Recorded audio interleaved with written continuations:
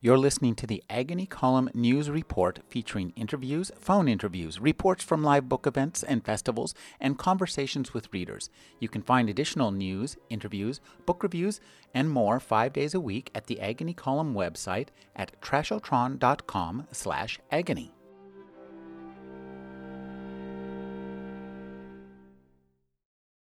Kim Stanley Robinson is the author of 40 Signs of Rain and 50 Degrees Below. His latest novel is 60 Days and Counting. Thank you for joining me, Stan. Oh, thank you, Rick. Good to be here. I really like this latest novel, and it's a fantastic invention, this triptych meta-novel. Tell me a little bit about what made you decide to write such a large novel. Well, I wanted to describe a very near future in America, in Washington, D.C., in which there was an abrupt climate change caused by the increasing global warming, but that stalling the Gulf Stream actually destabilizes the weather in the Northern Hemisphere such that you don't just get warmer days, but also much wilder storms, perhaps intense cold, and in essence, a different weather regime that would be a gigantic challenge to civilization at this moment. It's not at all unlikely that something like this will happen pretty soon because we've pumped so much CO2 into the atmosphere, and of course now this is known to all, but it's interesting to tell that story to suggest what we could do about it. And so I wanted to do a kind of domestic comedy about global warming and a utopian disaster novel. And these are kind of new genres, as you can tell by my names for them.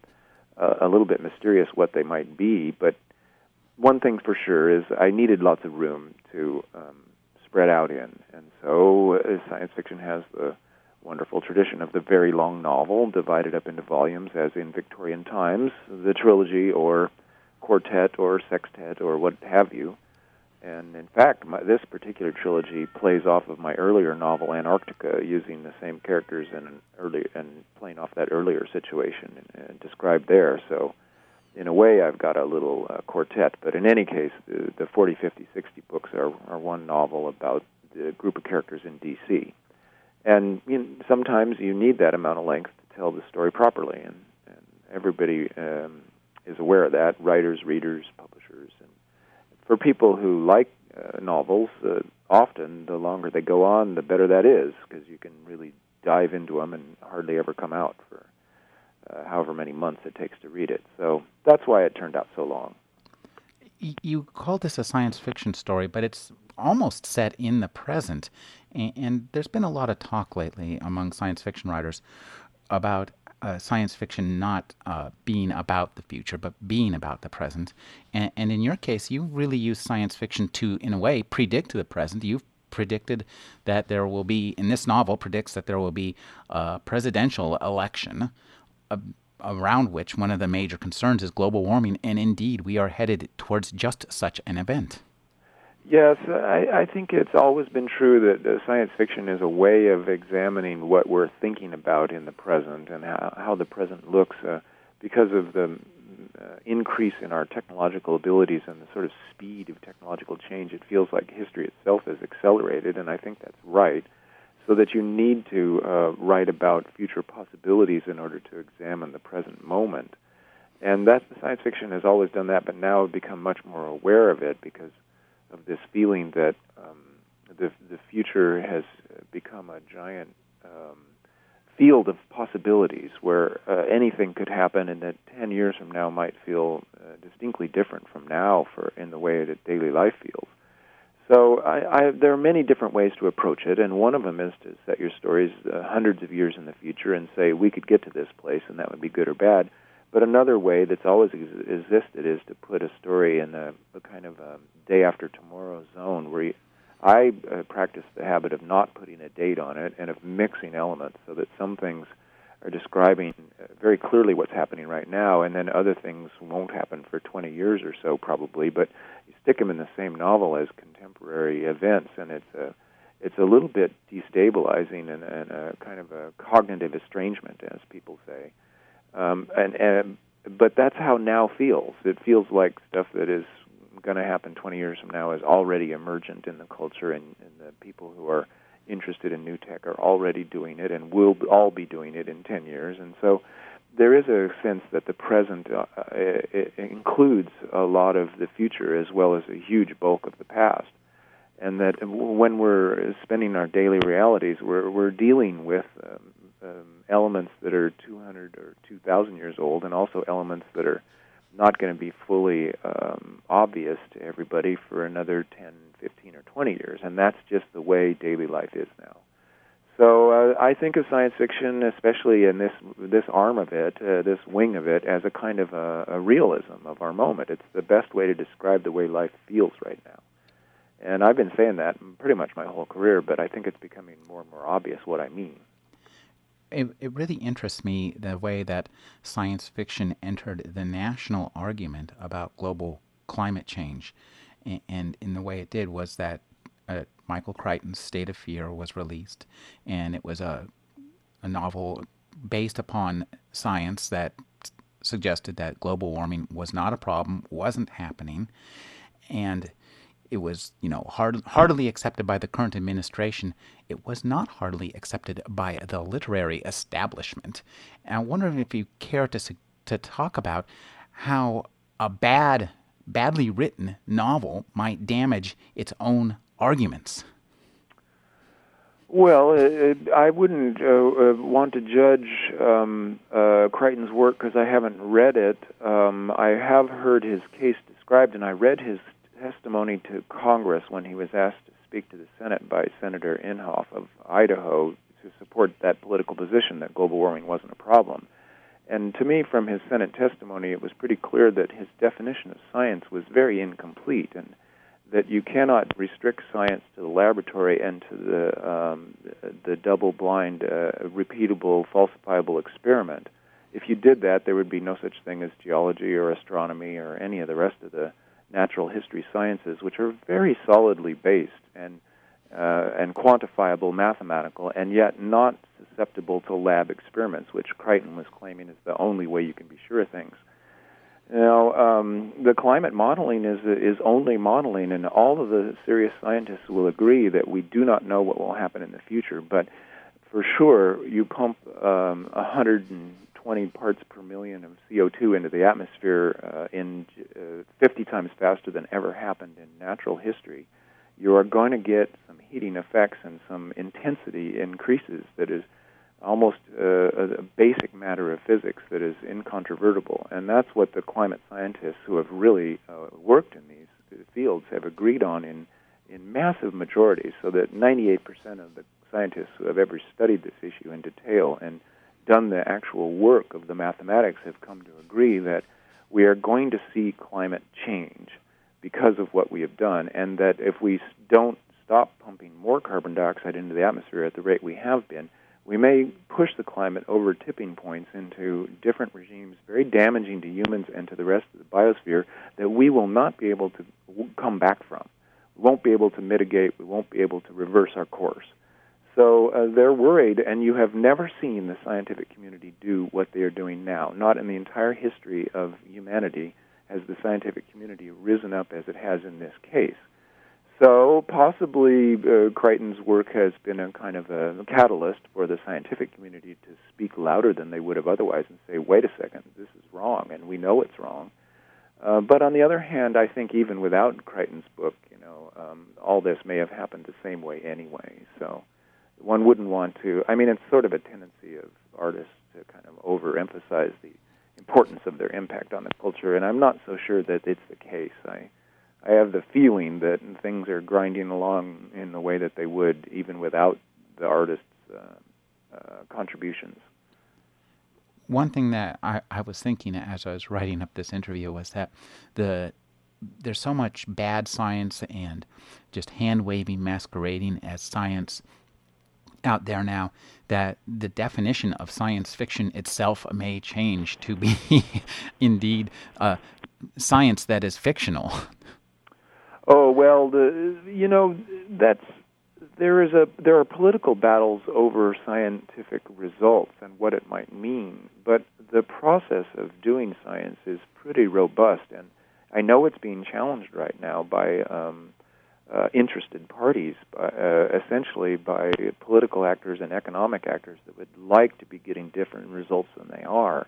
But the peer review system, the kind of massive machinery and institution of science is strong. And so now I think what we're seeing in our culture is a giant battle between two social dominants, which is the scientific culture of reproducibility, of looking at results, of coming to conclusions that are quantifiable, that everybody looking at the evidence would have to agree on, and this entire massive culture that lives by those rules, as against interested parties that are interested in keeping profits and keeping hierarchies and keeping political power, that don't like the results that are coming out and are trying to subvert it.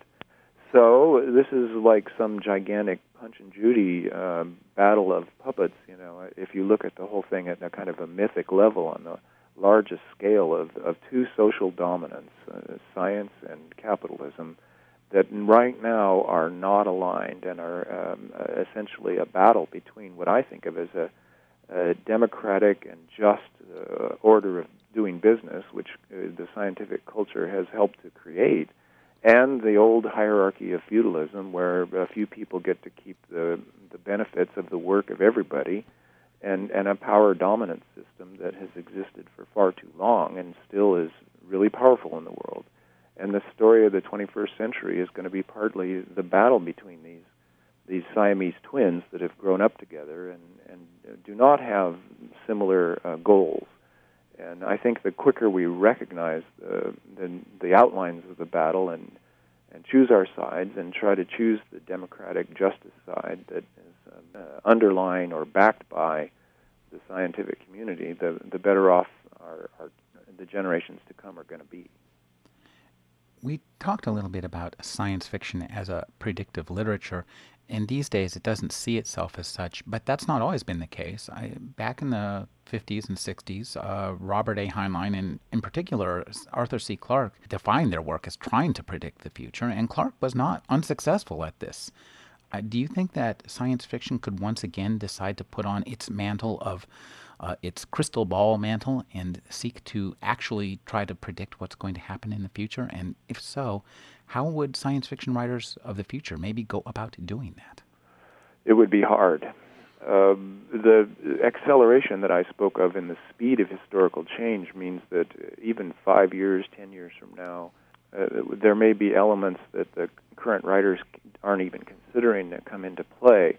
And ever since 9/11, we've suddenly become aware that the planet is not coherent in its political and spiritual beliefs, and that there are surprises can happen that are so radical that it isn't that the future is not predictable, and it never was predictable. And so that the great acts of prediction, like Jules Verne or H.G. Wells or Arthur C. Clarke, where they look at the technological situation and say, well, if you could make a submarine that could stay underwater for a year, or you could put satellites in geosynchronous orbit and then you could bounce radio signals off them and you'd have worldwide communication.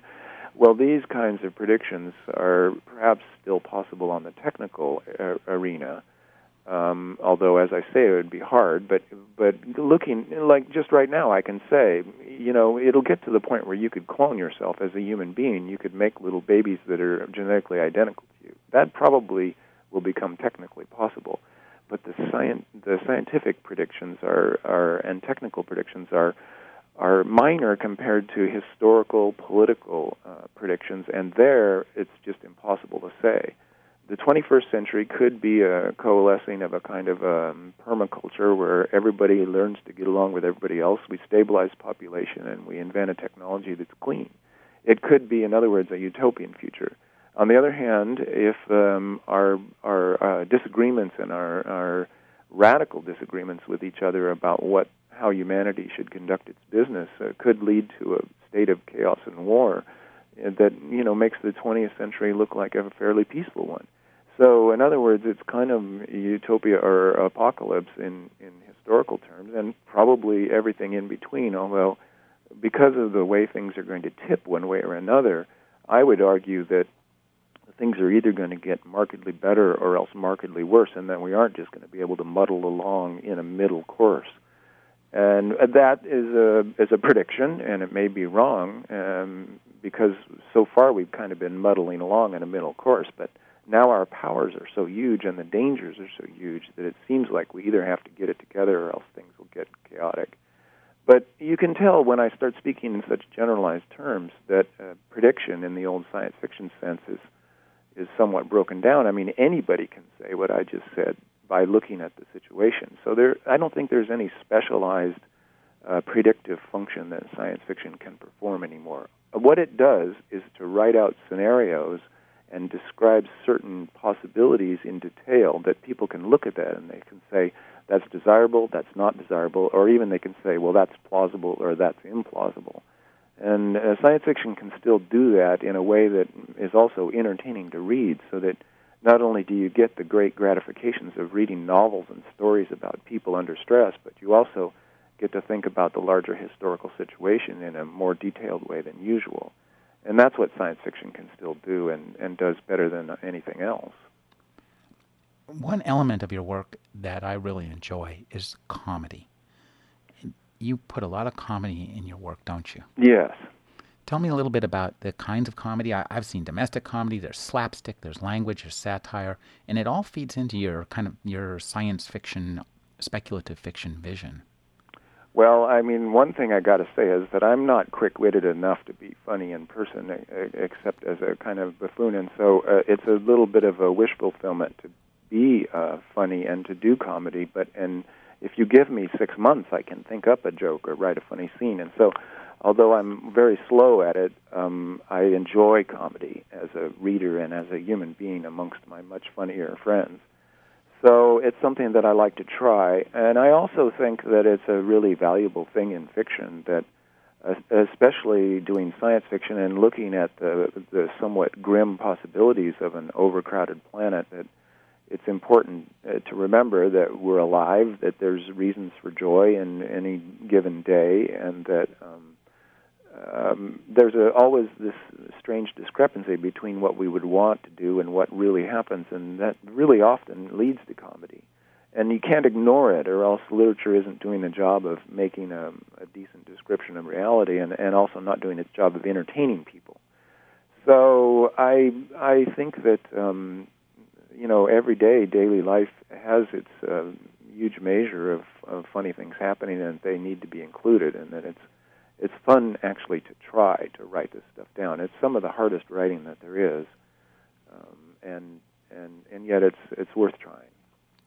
You mentioned to me when I talked to you for Interzone that your next novel will be a science fiction novel about Galileo, which you described as another comedy. Can you tell us a little more?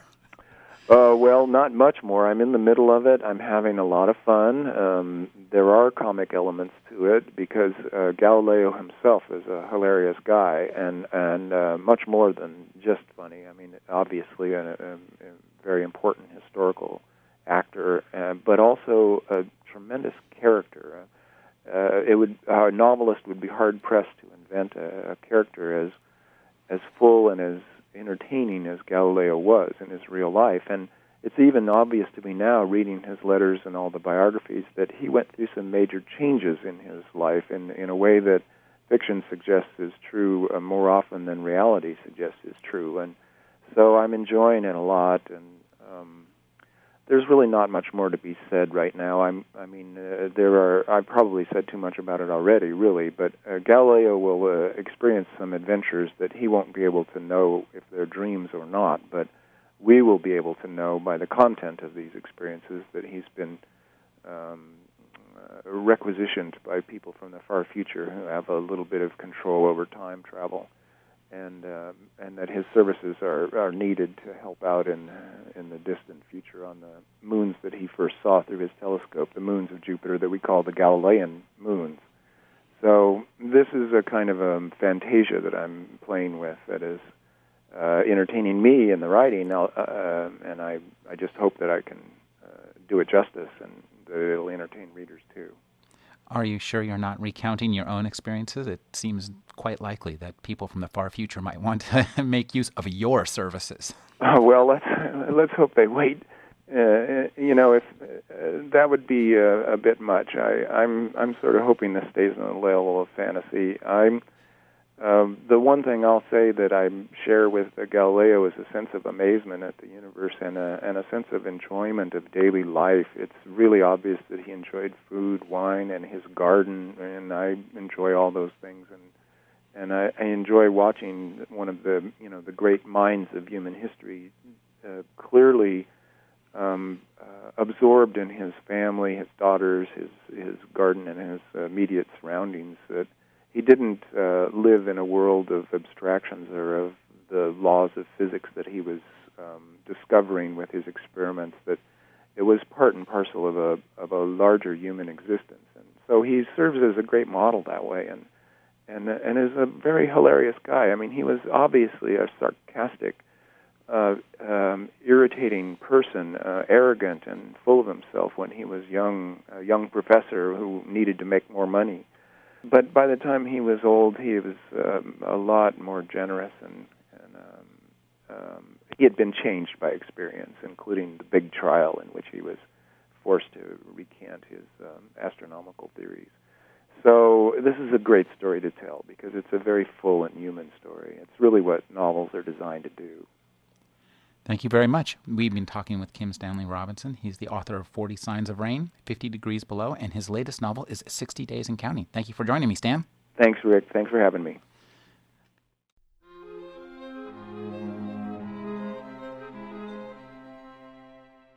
You're listening to the Agony Column News Report featuring interviews, phone interviews, reports from live book events and festivals, and conversations with readers. You can find additional news, interviews, book reviews, and more 5 days a week at the Agony Column website at trashotron.com/agony.